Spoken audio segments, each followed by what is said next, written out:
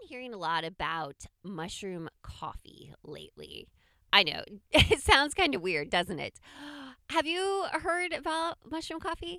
Well, if you haven't, that's okay. It's just coffee mixed with mushroom powder.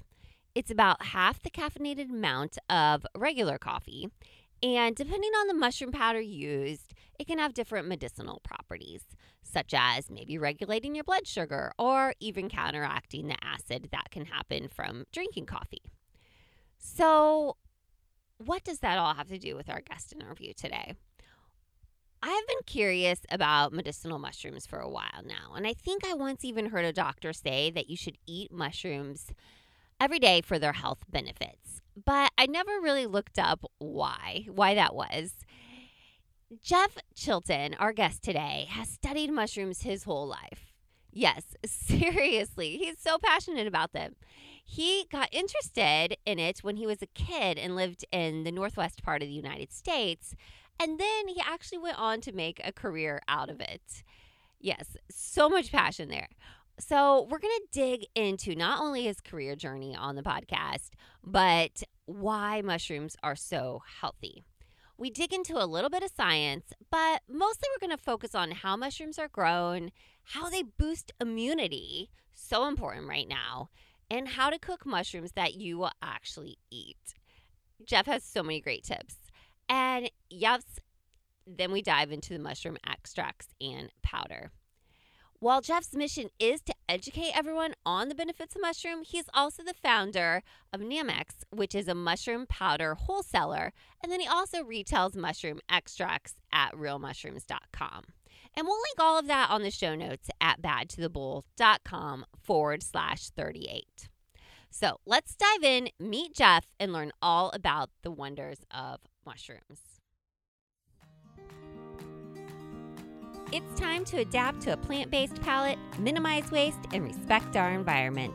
Hello, we are Joe and Sarah Hayes, and we are the hosts of the Bowl of Life podcast, where we are encouraging you to join the plant-forward food movement. It's time for vegetables to move from the side of your plate to the center, and we are here each week to help you do that. So if increasing your vegetable consumption and limiting your animal proteins sounds like a win-win to you, go grab a spoon Or fork. and let's dive into learning more about how you can be plant forward.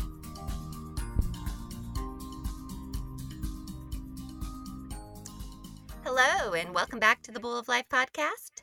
Mushrooms and their supplement benefits are a hot topic right now, especially in the plant-based world, and for good reason, as our guest today will go into depth on.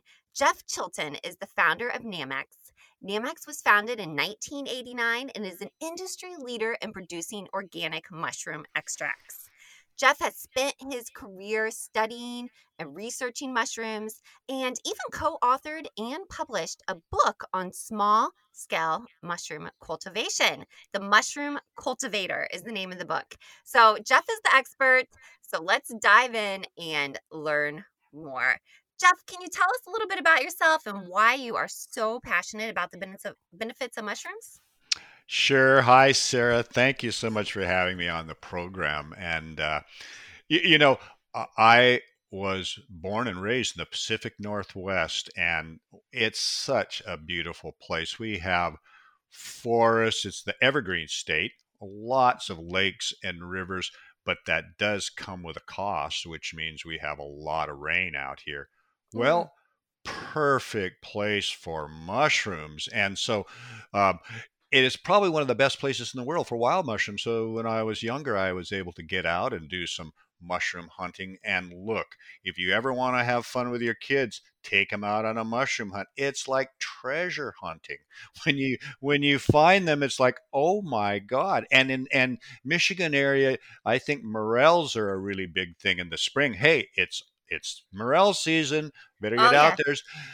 So when I went on to university, my field of study was actually anthropology, but at the University of Washington, we had a mycology department, which is the study of fungi, of which mushrooms are a part. So I put those together and I studied in my anthropological studies the use of mushrooms for food, for medicine, in shamanic purposes, worldwide, which was really a fascinating subject.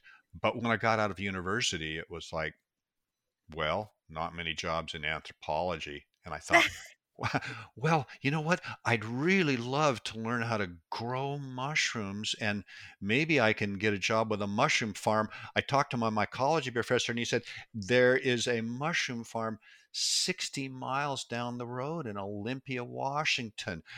The only one in the state, of course, which is interesting. I went down there, I applied for a job, I got a job. I was there for the next 10 years. And I was literally living with mushrooms for that period of time. Living the dream. I know. Have you ever been to a mushroom farm? I have not. Well, I know. I mean, you and everybody else, nobody's been to a mushroom farm because in North America, mushrooms are grown indoors in very large warehouses. And so you never see what's going on. You drive right by it. You don't even know there's a mushroom Mm. farm there. So that's one of the things that it's like to actually know the process of growing mushrooms and all that. It's not like driving and seeing fields of corn and all of that. So it's very kind of esoteric and, let's say, hidden cultivation. Hmm. Yeah, yeah, you're right. I mean, besides, hunting for morels in Michigan, yeah, and I guess I've never really even thought about where they're grown either. So, I Yeah, mean, well, it's yeah. it's fun, and they have mycological societies in almost every metropolis as you go around, and certainly it's a big deal in Michigan. But you know what? When you're cultivating mushrooms, and it's something that's very, very intense. You've got you're in on that farm. We had 8 new crops that we were establishing every week. We had 8 older crops that we were throwing out. The cropping was on a 90-day cycle. I literally saw at least 200 different crops every single year. Now, think Wow. about that for a second. I was there for 10 years. That means I saw 2,000 different crops. How many different crops does a normal farmer see in a lifetime? What, maybe 50 crops? And here's another thing that I think is really interesting. Every single mushroom that you've ever eaten has been picked by hand. No wonder they're a There little pricier to buy, huh? Yeah, well, yes, and there's literally, I mean, this was a big farm. We had an army of harvesters, and mushrooms. Another little secret here: mushrooms never sleep. they they continue to grow, and so you have to harvest mushrooms on a larger farm every single day of the year. We Wow. have harvesters in harvesting these mushrooms. So, for one, if you're a mushroom farmer, you're a babysitter. You can't leave the farm. Somebody's got to be there tending these crops. Even the small growers, somebody's got to be there. And plus, once you harvest it, you've got to get it to market. Otherwise, it'll spoil. It's got a short shelf life. So it's really a very different type of agriculture, so to speak. I was there for 10 years, living with mushrooms. And then in 1983, I co authored a book called The Mushroom Cultivator, which you spoke about, a practical guide to growing mushrooms at home. And then by 1989, I realized that rather than being a mushroom farmer, I am going to switch gears because I'd read a lot about mushrooms and their medicinal benefits. Mhm. I switched gears and went, okay, I'm going to start a business selling mushrooms as a nutritional supplement. And one of the benefits of that, Sarah, was that now I didn't have a fresh product. Supplements are dried powders. I Right. don't have to babysit a dried powder. It can just sit there and be and wait till I say, okay, I'm selling you. So that was a big change, and also, one of the things about that was that in 1989, no companies out there, no herbal products company had a mushroom extract or a mushroom in their product line. So I had to essentially introduce these mushroom extracts as supplements to this very large herbal supplement market with these companies. So it took about 10 years to really educate and establish mushrooms as an herbal supplement. And look, they've been used for thousands of years in traditional Chinese medicine. So it wasn't something that was unknown. But think about it. These companies are saying to me, well, nobody's asking for this Right. product. Why should we buy it and sell it? Because my company is basically selling the bulk powders to them, and they're going to put it out with their own label and all of the rest. So they're like, well, there's no demand. Why should we put out this product? So it was a lot of education to actually introduce mushrooms, medicinal mushrooms, or what we call functional mushrooms, to that marketplace and actually get that established out there. Yeah, yeah, I have a marketing background, so I'm sure, yeah, that whole educational aspect of things and bringing a product to market, that especially one that's, hasn't been used before in, maybe the US as more of that medicinal type of product. Wow, that had to be maybe a little bit of an uphill battle at times. Oh yeah, it was difficult. It took years before we actually had a business, so to speak. But listen, one of the things that I really like to do too is talk a little bit about mushrooms as food, because to me, mushrooms are a forgotten food, and I call mushrooms the missing dietary link, and especially for people that are plant based, mushrooms are a perfect. Uh, uh, and I don't want to say vegetable because it's not a vegetable, but to put into your diet. And just for a minute, let me just say this about how mushrooms fit. Mushrooms are not a plant. They're not an animal. Okay, what are they? Yeah, Well, that was going through my mind. I was like, what category do they fall in? yeah, well, there's actually the kingdom of fungi, and mushrooms fit into that kingdom. And it's kind of interesting because they have attributes of plants and they have attributes of animals. For example, the mushroom will breathe in oxygen, exhale carbon dioxide, like humans. Oh. Mushrooms, as their storage carbohydrate, actually have glycogen, like humans. So, Mm. but as a plant, they are out there in the environment, and here's the basically there's a couple categories here that are interesting, that when we break down these fungi into a number of categories, there's two categories that are important for us to know. One is called the imperfect fungi, and the other is the perfect fungi. Mushrooms are in this category called perfect fungi.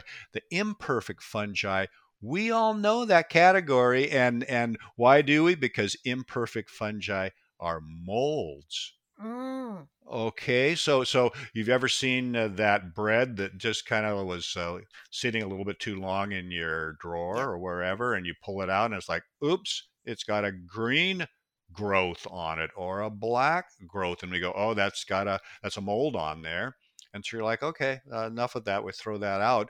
Well, that actually is a fungus, and it is, but it does not produce a mushroom. It does not produce what we call a fruiting body. It just has one particular stage of growth there. Whereas the perfect fungi will produce a mushroom. And there's three things to know here about what we call a mushroom. Um, First of all, mushrooms don't have seeds. How do we grow a mushroom? How do we grow a Mm, mushroom if it's got no seeds? that's You know, true. that's kind of like, no seeds. What am I supposed to do here? Well, mushrooms have spores. Those spores are out in our environment. They land on the ground. They land on a piece of wood. When conditions are right, those spores will germinate into a very, very fine thread-like filament. And when multiple of those filaments fuse together, they will form a network, and that network of filaments we call mycelium. Now, Oh, yes, the science this is coming back to me. Like my layman's yes, terms. yes, and that mycelium is the body. That's the body of this organism. Think of it in a way; it's almost like um, the tree that then produces the fruit, which is the mushroom itself. Mycelium can also be kind of considered like a root structure, but we don't normally see the mycelium. It's hidden from us because it's Mm, underground or it's inside that piece of wood. And what it's doing, it's one of nature's decomposers. So all of that organic matter, think about all the leaves that fall out of the forests every year. Think of all the branches and the woody material. Think of annual plants that every year come up, they grow, they flower, they produce whatever they're going to produce, then they die. And what happens to all of that organic matter? Well, it gets broken down by fungi or bacteria or little bugs. They're all breaking this down. So fungi are a premier decomposer. So that's all being decomposed. And what part of this organism is doing that? This mycelial vegetative body. Now, as it's breaking all that down into humus, which gets later used by plants, um, when conditions are right, like in the fall out here, temperature goes down, humidity goes up comes a mushroom. And that mm, mushroom is the what we would call the fruiting body. So with this organism, we have a vegetative body, we have a fruiting body. When that mushroom comes up, it starts as a really small little tiny what we would call a pinhead, and then it grows into a button, and then it grows up more, the stem gets longer, the cap opens up, underneath are these gills, and those gills produce the spores, and now we have a completion of this life cycle. So what we have is we have what we call in the supplement industry, we have three plant parts. We have spore, we have mycelium, and we have mushroom. And why that's important is because if you go out to buy a supplement, they have to tell you what part of that plant or mushroom that they are selling you, because the different parts will have different amounts of the important medicinal compounds. For example, if you're going out to buy ginseng, you want to be sure you're getting the root. If mhm. you buy something called ginkgo, then you would want to be sure you're getting something that you're getting the leaf of that. When you're buying a mushroom product, you want to be sure you're getting the mushroom part of it. So that plant part is really, really important. And in terms of food, what we are eating of this organism that we call a mushroom, we're eating the mushroom itself. And that's something that humans have consumed for thousands of years as a high quality food. In fact, it's kind of funny, Sarah, because these days there's all sorts of, well, for one, there's places that will sell a mushroom burger. Yeah. And sometimes that can actually be like, I've seen mushroom burgers and it's this big mushroom cap, and some places they will sandwich it between two pieces of lettuce. Yeah. Interesting. Sometimes they might actually put it on a bun or something. It just depends on your dietary choices. But it's kind of interesting because mushrooms are actually pretty meaty. And in fact, in the 17th century in England, they used to call mushrooms poor man's meat. Oh, Can interesting. you imagine? Ah, Poor man's meat. Well, because, if you're poor, you can't necessarily even afford meat because it's more expensive. But this mushroom, you can go out there and season, and some of the mushrooms that you find are nice, big, meaty mushrooms that are, and here's what's interesting about mushrooms is when I started at the mushroom farm in 1973, classical nutritionists said and were saying that mushrooms have no food value.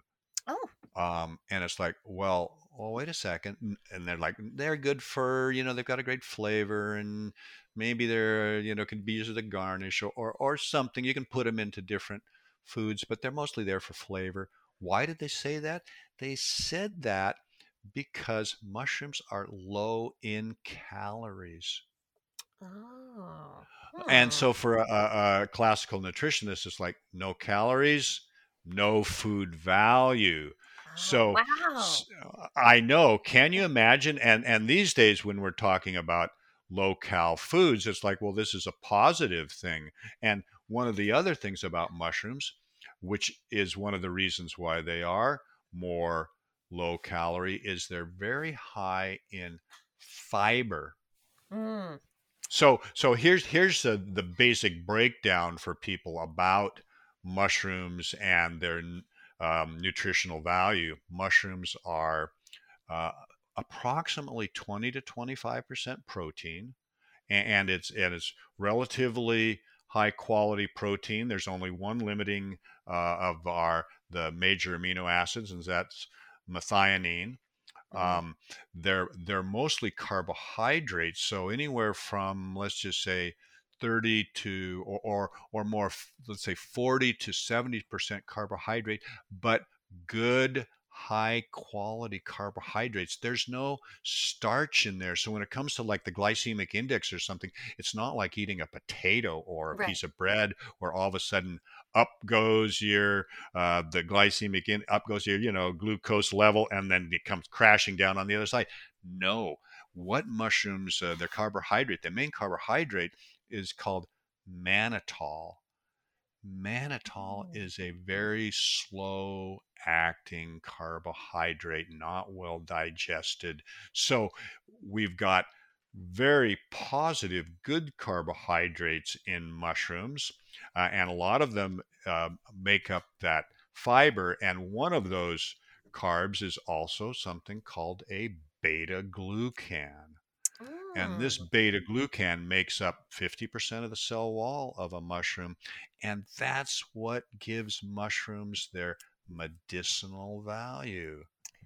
So, So what? Yeah, what does beta gluten contribute to, like, to health wise? well, well, the beta glucan, um, we actually have receptor sites in our small intestine for beta glucans. It's really interesting. And what they do is they will hit those receptor sites, and then that will stimulate the production of immune cells. And so they will have get macrophages, NK cells, helper T cells, and those will produce immunological cytokines. So, what we're looking at, think about them this way: they are potentiating our immunity. They are helping us cope with all of those different health challenges we may have out there, from whether it be from bacteria, possibly could be other fungi that are challenging us. It could be a virus. Mm, So they're essentially there, and this is part of, the way they act is they don't act like, I mean, you're familiar with what an IBU does, or an aspirin, or something that right, like that. You take it and you sort of notice the effects within an hour or so, right? right. That's not how mushrooms act. What they are, it's kind of like, think about if you take vitamin C or vitamin D. Do you go a couple hours later? Wow, I can really feel that. That's amazing. No, that's not how mushrooms work. Mushrooms are something. It's just like when we're eating things. You incorporate them into your diet. They are there for you, sitting in the background.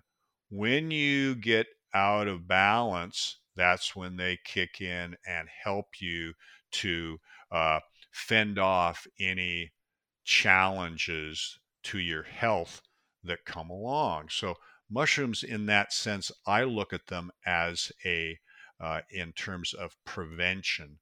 They're a Mm, food, and this is where I really strongly consider them to be food as medicine. And Sarah, this is something that we should all be thinking about. Is the food that we're consuming going to do even more than just provide us with these wonderful nutrients? But does it also have certain compounds in there that can help us with fending off any kind of illnesses? I mean, it's just like certain vegetables have very interesting uh, phytonutrients in there that will, like broccoli, has certain compounds. So mushrooms are in that category, and that's why I consider them as a medicinal food, and something that people should be putting into their diet as just a regular part of it. yeah, that's a really good explanation there as a preventative food to build up your immunity. Because I'd always heard that mushrooms were so good for you. And I think I even had heard a doctor, and I forget his name, a plant-based doctor, say, well, you need to eat mushrooms every day. And I can never remember like why he said that. But now your explanation totally makes sense. And it's all putting it in perspective for me. And I agree. I am totally on board with using food as medicine. And in fact, it's why I went plant-based, was to deal with some inflammation issues, and was like, okay, there's something that is continuing this inflammation I'm having. And yeah, there was. And it took a couple months to work itself out, but Yeah. it did. And so I totally 100% behind the using food as medicine. So Well, yeah, go ahead. sorry, go ahead. Oh, no, I was just gonna say, you had mentioned to me earlier as well that mushrooms were really high in vitamin D. And I wondered if you could speak a little bit about that and how that plays a role in plant-based eating. Well, first of all, let me say mushrooms are not high in vitamin D, Oh, okay. but here's the interesting thing. Mushrooms have a compound in them called ergosterol. That's the fungal sterol, and it's almost exactly the same as our cholesterol. Okay. Mm, And cholesterol in humans, when we are in the sunlight and exposing our skin, that cholesterol turns into vitamin D3 in our bodies. So that's oh, how we get vitamin D. Our bodies actually produce vitamin D. In fungi and in mushrooms, it's exactly the same. When you expose those mushrooms to UV, like putting them out in the sunlight, that ergosterol turns into vitamin D2. And And so one of the things that we're doing, and which has been going on for a while now, is we are exposing some of our mushroom extract powders to UV light and building up the amount of vitamin D in those mushrooms. And so that's something that we will be offering. We actually have a couple of products that we're selling right now that are as much as 2,000 IUs of vitamin D. And listen, yeah, if you're like me with the whole vitamin D and what it does, and I've been studying vitamin D now for probably 4 or 5 years and looking very deeply into all of the benefits of vitamin D. It is so important, especially for those of us that live in the Mm, northern climates. yeah. We do not get enough vitamin D. And one of the things that they've exposed in this whole pandemic right now is that a great majority of people that are having so much difficulty with COVID, they have lower levels of vitamin D and to have much more trouble with the virus than people that have normal levels of vitamin D. So it's a very important vitamin. Everybody should be supplementing it with it, whether it's from a mushroom source or another source. And one of the things here too, if you are plant-based now, or vegan. If you're a vegan, vegans will go, okay, vitamin D3, that comes from an animal because vitamin D3 comes from lanolin, which is from sheep's wool. Then they would want to look at fungal vitamin D and look at that as a source. I know there's also a lichen based vitamin D3 out on the market too, that would be something that a vegan could look towards. But the bottom line is, look, vitamin D is important no matter how you get it, but this is something that's just so fascinating about mushrooms is you can actually turn that ergosterol into vitamin D2. Now, mushrooms also have very good quantities of B vitamins. So when Oh, you're eating mushrooms, thiamine, riboflavin, and niacin, B1, 2, and 3, you are getting good amounts of that. So for every 100 grams of fresh weight, for example, you'd be getting 25% of your RDA of niacin. So that's another benefit that you're going to get out of mushrooms. Plus, the fact is that mushrooms, because of the fiber content, are also going to be feeding your microbiome, and that's also where these beta glucans will also kick in as well. So really, I look at mushrooms as this high quality food that in in a lot of cases, especially in the West where we don't eat nearly as many mushrooms as other parts of the world. Like if you go out into Asia, there's probably 12 different mushroom species that are in their marketplaces. People, it's just a very common food over there. They're eating a lot of mushrooms. Studies that have been done with large population groups, and they give them tests, and they talk about okay, who's got mushrooms in their diet and who doesn't, and they look at all the different variables, and they basically are saying that populations that are eating a lot of mushrooms and have mushrooms into their diet live longer than populations that don't. and oh and wow. I really believe that because I know that this is a very, very positive food, and it's certainly lacking here in the West, and that's why I'm always advocating for people to get more mushrooms into their diet. Have you ever had shiitake mushrooms? Gosh, I'm trying to think. They are a little harder to find, in our grocery stores. Maybe a little. I live pretty rural area. So, but I have not. Not that I can recall. It's been a while. Yeah, well, you know what, and that's certainly one of the issues out there, because I tell people, well, look, if you're in an urban area, you've got all of these different mushroom selections. So you probably just have the standard button mushroom, but the button mushroom is an excellent mushroom. You know what? I was on the mushroom farm for 10 years. That was the major mushroom that we were cultivating. I Mm. ate a ton of it while I was there. I still love that mushroom. It's got a great flavor.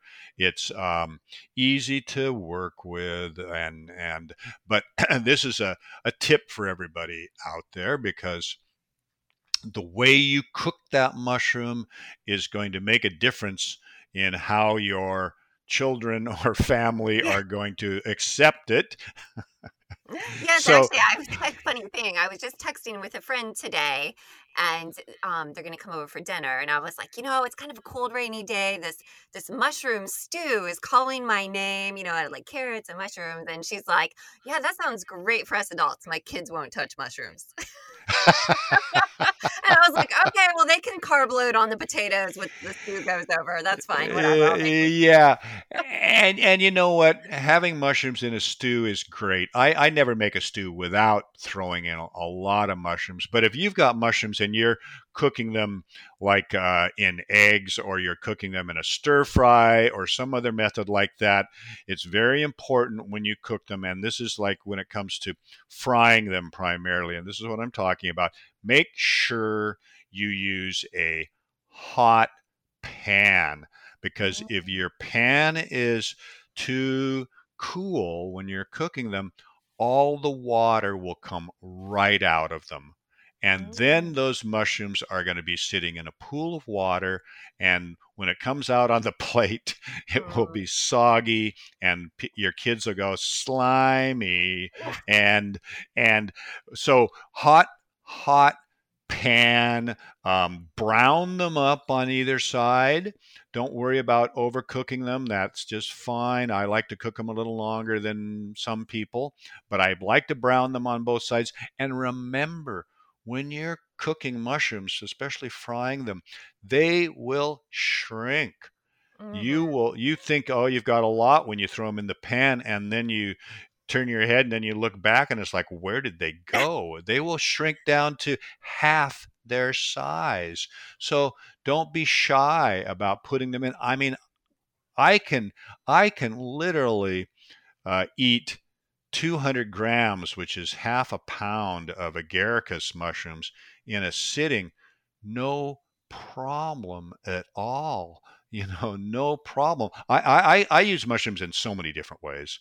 Mm. I'll cook, always put them into my stir fry. If I'm doing eggs, of course they're going into the eggs. And I will even just fry them up, and they're a side dish. They're like I'm having a vegetable dish, and I'll just eat them that way. A little bit of salt, a little bit of pepper, delicious. With the agaricus. So they're so versatile. There's so many ways to do it. Like I said, the stew for sure. Get them into the stew. Now, of course, the texture there's not going to be like when you fry it up and they're Right. nice and kind of browned off and things like that. Then the kids will go, "Oh, this mushroom," don't want to eat it, and they have a plate full of mushrooms sitting there when they're finished. But look, it's a great food if you know how to work with it. If you are in an urban area where you have an opportunity to shop for other species like shiitake mushroom is wonderful. It's got a fantastic flavor, a great aroma. It's easy to work with. It's much more common in the United States these days, and these are just foods that, if you prepare them properly and get them into your diet, you will definitely get a lot of benefits from them.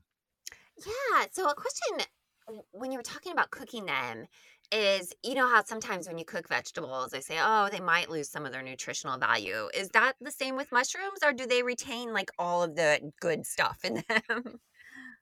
Well, I don't think any food retains all of its good Yeah. stuff when you're cooking it. So and I think what are most susceptible to cooking would be vitamins. So Okay. so there would always be a bit of a loss, but I just think you have to think of that just like you would any other food. There's always going to be some kind of loss there on it. I mean, one thing you're not going to do with mushrooms, you're not going to steam them. Certainly, Yeah. you'll fry them, or if you make a soup of them, well, generally speaking, most of the nutrients will stay right there in that soup or that stew Oh, or yeah. whatever it is. So yeah, that works too. But I wouldn't worry too much about the important beta glucans that are in there, which are the medicinal compounds. They are not affected by heat, so they're going to be very, very stable. The other thing about cooking mushrooms too, just to one more tip about it: when you're slicing mushrooms, especially the agaricus, slice it about a quarter of an inch thick.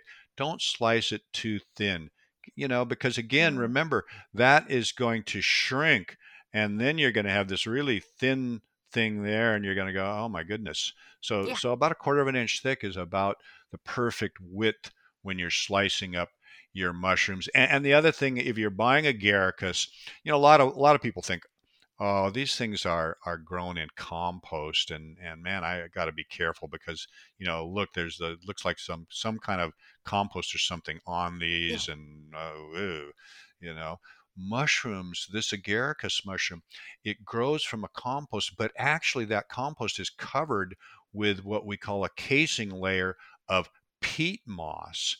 So if you ever Mm, go in and your mushrooms seem a little bit dirty, it's peat moss. Don't worry about it. You can easily just put them under the faucet, kind of twirl them a bit in the cup of your hand, take off any of that extraneous, if there is any. There's not always that there. Sometimes there is. You can take that off easily enough, but just remember, it's not compost on there. yeah. It's just peat moss. And again, it's really interesting because when you're in one of those mushroom houses picking mushrooms, these people are going in and they are pulling those out of the peat moss, and then what they're doing is they're cutting off the bottom of the stem to basically get rid of that peat moss that's holding on to the bottom of the stem. So they cut that off and put it in their basket, but it's not exactly something where you can keep all of that out of your basket. Some of that peat moss gets in there. Mm, So occasionally you'll see a mushroom that's might have some of that peat moss on it, but don't be disturbed by that. good to know. Good to know. Yeah, lately I've just taken to wiping off my mushrooms with like a little towel, just to be. Absolutely. That's the other way you can do it too, is do that. I mean, some people have a little brush that they use as well. So there's any number of ways, and that's but again, do not think that you've got compost or anything on there, because some people are like, "Oh my God, that's manure." And it's like, "No, don't don't worry, it's not." And look, composting is a wonderful thing. And by the time that compost gets prepared for mushrooms, it is totally changed. Everything that's in there Yeah. is totally changed, and it's a wonderfully nutritious, what we call substrate. And look, what do people normally put into their vegetable gardens? They put in all sorts of organic matter to provide nutrients for those vegetables, Yeah. right? It's Yeah. like we don't eat the dirt when it comes out of the ground or whatever it's growing in. We cut that away. We cut the roots away or whatever it is. Yeah, exactly, exactly. So to move into kind of the supplement area, so say someone's like, nope, I'm still not going to eat this. you know, you're not going to get Yeah. me to do it. So Yep. the extract and supplement or powder is a good idea for them, and maybe even a good idea even if you're eating mushrooms as well. Lots of tons of benefits. So is it, I guess, just as good as eating a mushroom to supplement with the powder? Well, you know what? It certainly can be. But let's just talk about supplements for a second in terms of the broad strokes here, because I have to be frank with you that the supplement space is fraught with danger in terms of what is good, what is not. And one of the biggest problems is that a lot of supplements do not have enough of those compounds in the capsule to give you any real benefits. Right. Remember, supplements when they're sold are like, okay, here's a bottle. we've got 60 capsules. Yeah. Oh, well, that's kind of interesting. And you take 2 capsules a day. Oh, yeah. Well, why do I do that? Well, it's a month's supply, right? And so the question is there enough in there to make a difference? And for example, well, okay, I've got this bottle, and here I am, and I weigh 120 pounds, but my husband weighs 200 pounds. Do we both take 2 capsules? Mm. Well, that doesn't make any sense, does it? So that's something you always have to remember. And if you're going to take a supplement, the worst thing you can do is not take enough. So you Mm. really have to um, find supplements that are high quality and, generally speaking, have information on it, for example, that will say, okay, this contains X amount of the active ingredient.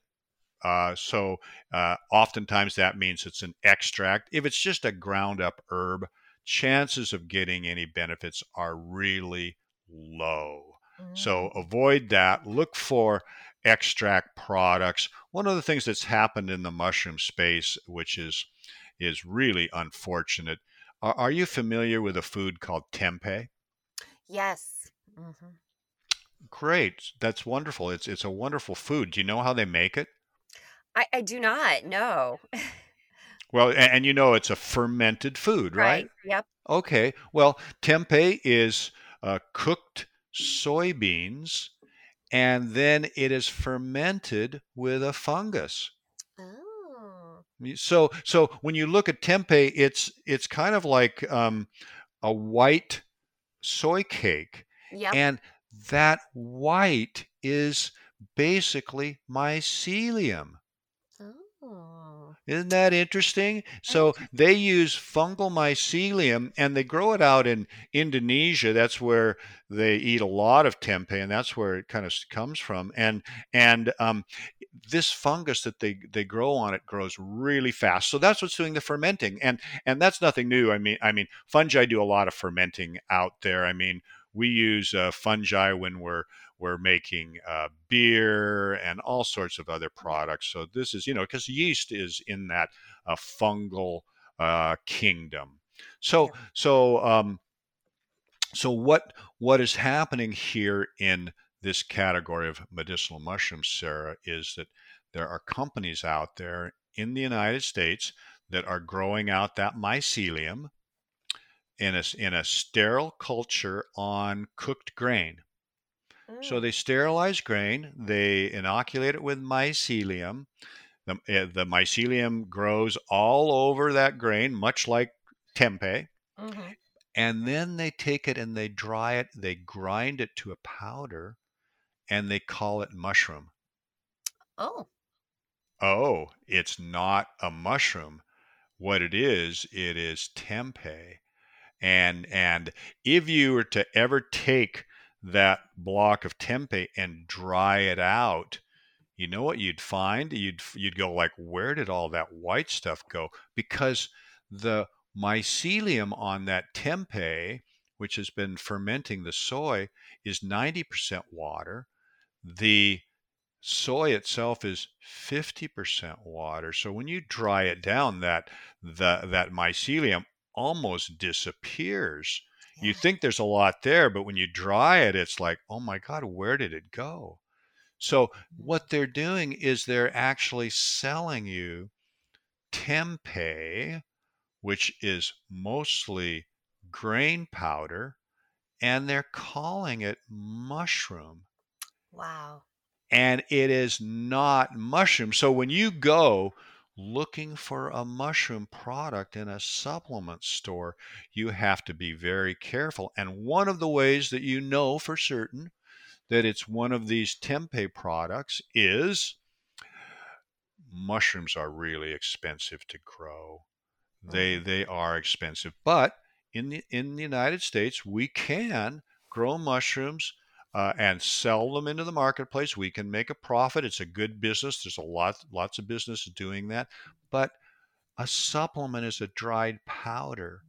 So if I'm getting $5 for that pound of mushrooms that I'm selling to the store or the wholesaler or something, now when I dry those out, they're 90% water, Mm. like most vegetables. So now all of a sudden, instead of $5, I've got to get $50 for that same Mm. pound of mushrooms. The economics do not work. So there are no mushrooms grown in the United States and put into the supplement market. So what these companies have done is they'll grow this mycelium part on sterilized grain. They will dry it, grind it to a powder, and they won't remove the grain. So what they end up selling you is mostly starch. And look, mushrooms do not contain starch. And you weren't trying to buy starch, you were trying to buy a mushroom. Right. So it's, look for that as your first key. Does it say made in the USA or grown in the USA? Grown in the USA. It's not mushroom then. And you should also look for, is it saying saying giving you a percentage of beta glucans? All the products that we sell basically we will say greater than 25% beta glucans, 30% beta glucans, something like that. Mm. We want people to know that it's got the active compounds in there. That's very, very important, and that it's 100% of a mushroom. It's not this tempeh like product that Right. they're selling to people, and it is really unfortunate, because people who, I mean, there's people out there that don't eat grains, for one, Right. and a lot of these companies are not telling you, because when they're selling the product, on the label it says, it's got a picture of a mushroom, and it says shiitake mushroom, reishi mushroom, and then what happens is the ones that are a little more ethical, on the back they'll say mycelium. Okay, mycelium. Mm. And then if you look at the fine print, sometimes it will say myceliated brown rice or Oh. myceliated oats.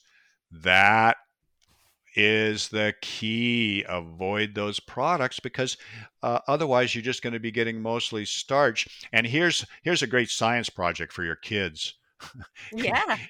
If you ever have or somebody that has one of those, wants to test the product they've got, well, pull out the capsules, empty 4 or 5 capsules into a quarter cup of water, stir it up really good, get yourself a little bottle of iodine, put 10 drops of iodine in. There's what's called the iodine starch test. If that is mostly starch, mushrooms don't have starch, it will turn black. Oh. Oh, it is so much fun. And you can expose these products just like that with this iodine starch test. Wow. This is so eye-opening. Wow. Well, it's unfortunate. It's really unfortunate, because half the products in the marketplace calling themselves mushrooms are not actually mushroom products. They're tempeh, dried and ground tempeh. And look, tempeh is a great food, but what they're selling is a food product, pretending it's a supplement, and charging you a lot for starch when you thought you were actually buying a mushroom product. Right. Yeah. Wow. Wow. So the ones on the Namix website are actually labeled as extracts, which make me think like liquid. Are your extracts liquid then, or are they? No, and that's very common Okay. misconception about extracts, is that, oh, that's a liquid, because we kind of think about an extract as a liquid, but no, ours are all powders, Got extract powders. And look, let me just say one thing about liquid extracts too, it. while I'm at it, because there's a couple things. First of all, liquids are mostly water or alcohol. Hmm. And oftentimes there are companies out there that make really good, strong liquid extracts. If they should not be clear. They should be pretty cloudy and should have a lot of residue in there, because that's when you're going to get a really good one. But if you just have a clear one and you're taking it and it's like, you know, they say, oh, it's a dropper full or something, you're not going to get many benefits from that. And the ones that make the best liquid extract, stay away from really the big brands. And there's a few out there that I like. I don't mention brands, but if you have any herbalists that you know of, a lot of herbalists make their own liquid extracts. They call them tinctures.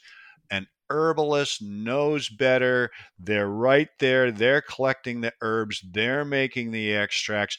Their extract, their liquid products will be, generally speaking, very high quality and much better value than a lot of the ones that are out in the marketplace.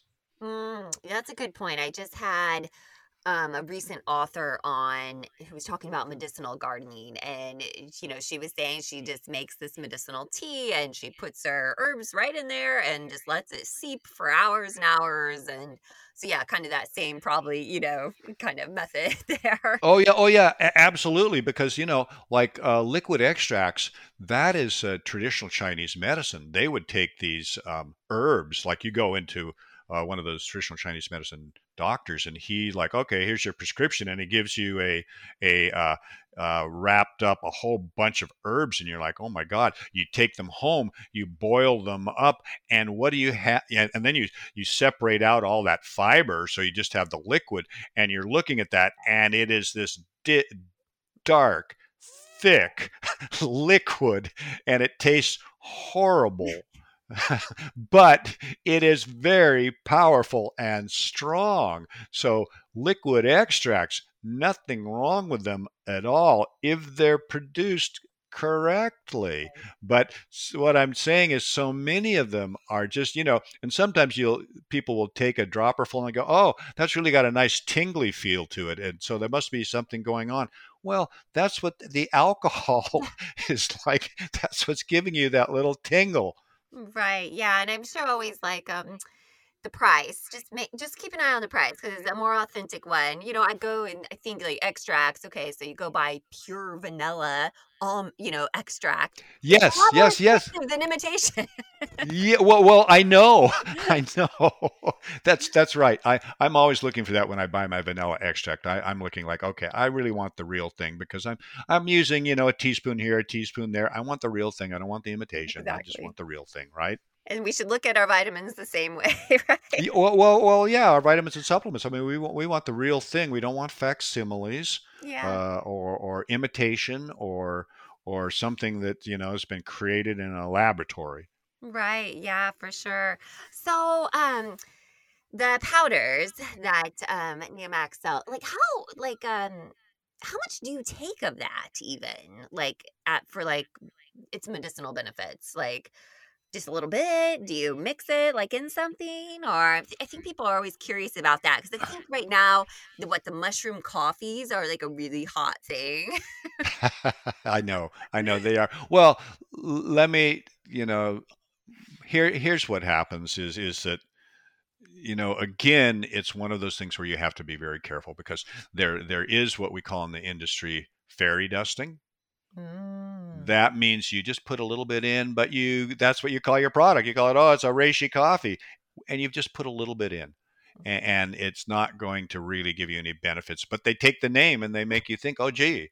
So you have to be really careful, because you really need a certain amount. For example, with our powdered extracts, just with our entry level, what we call our 1-to-1 extracts, when we sell them on a retail basis. And again, I can't do anything about my customers and how they sell them and how much they put into their products. I have no control over that. But we do have a line of retail products, and what we would recommend on those is a minimum of 2 grams, And that sort of would be like, for most of those products, it'd be 4 capsules, I think, but a minimum of 2 grams. We sell it in bulk powder pouches and also in capsules. And my rule of thumb on the mushroom extracts is like 2 to 5 grams of and this is something that an MD who also knew traditional Chinese medicine came up with. He did a lot of research on reishi. He came up with, oh, okay, they traditionally use 2 to 5 dried grams of mushroom or extract equivalent. So let's just say it's 5 grams of dried mushroom, and then you had a 10-to-1 extract, which means 10 pounds of dried mushroom goes into 1 pound of extract powder.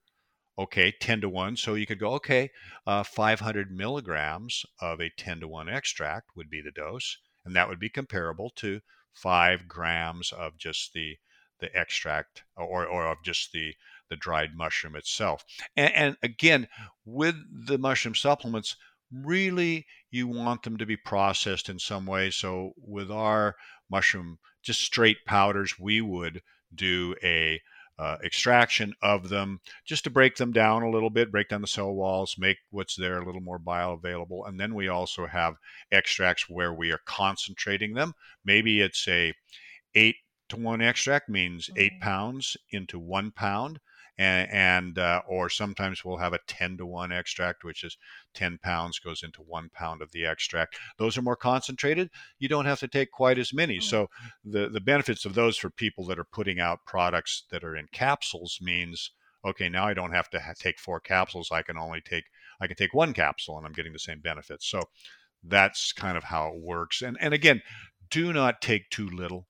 Do not take too little, because you really are not going to get the benefits of it that you should be getting. And again, look very closely at labels if you're buying a supplement product. Don't depend on the person in the store.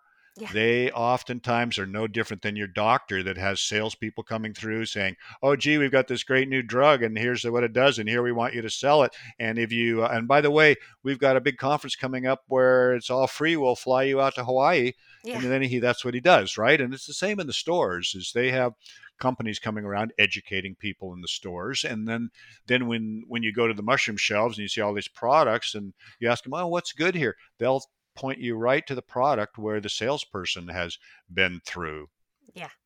Nope, that totally makes sense. This is such great information. Wow. Yeah, this has Thank really you. been, yeah, no, it's really been really helpful, I think, for anybody that is looking to, either eat more fresh mushrooms or even supplement with, an extract slash powder.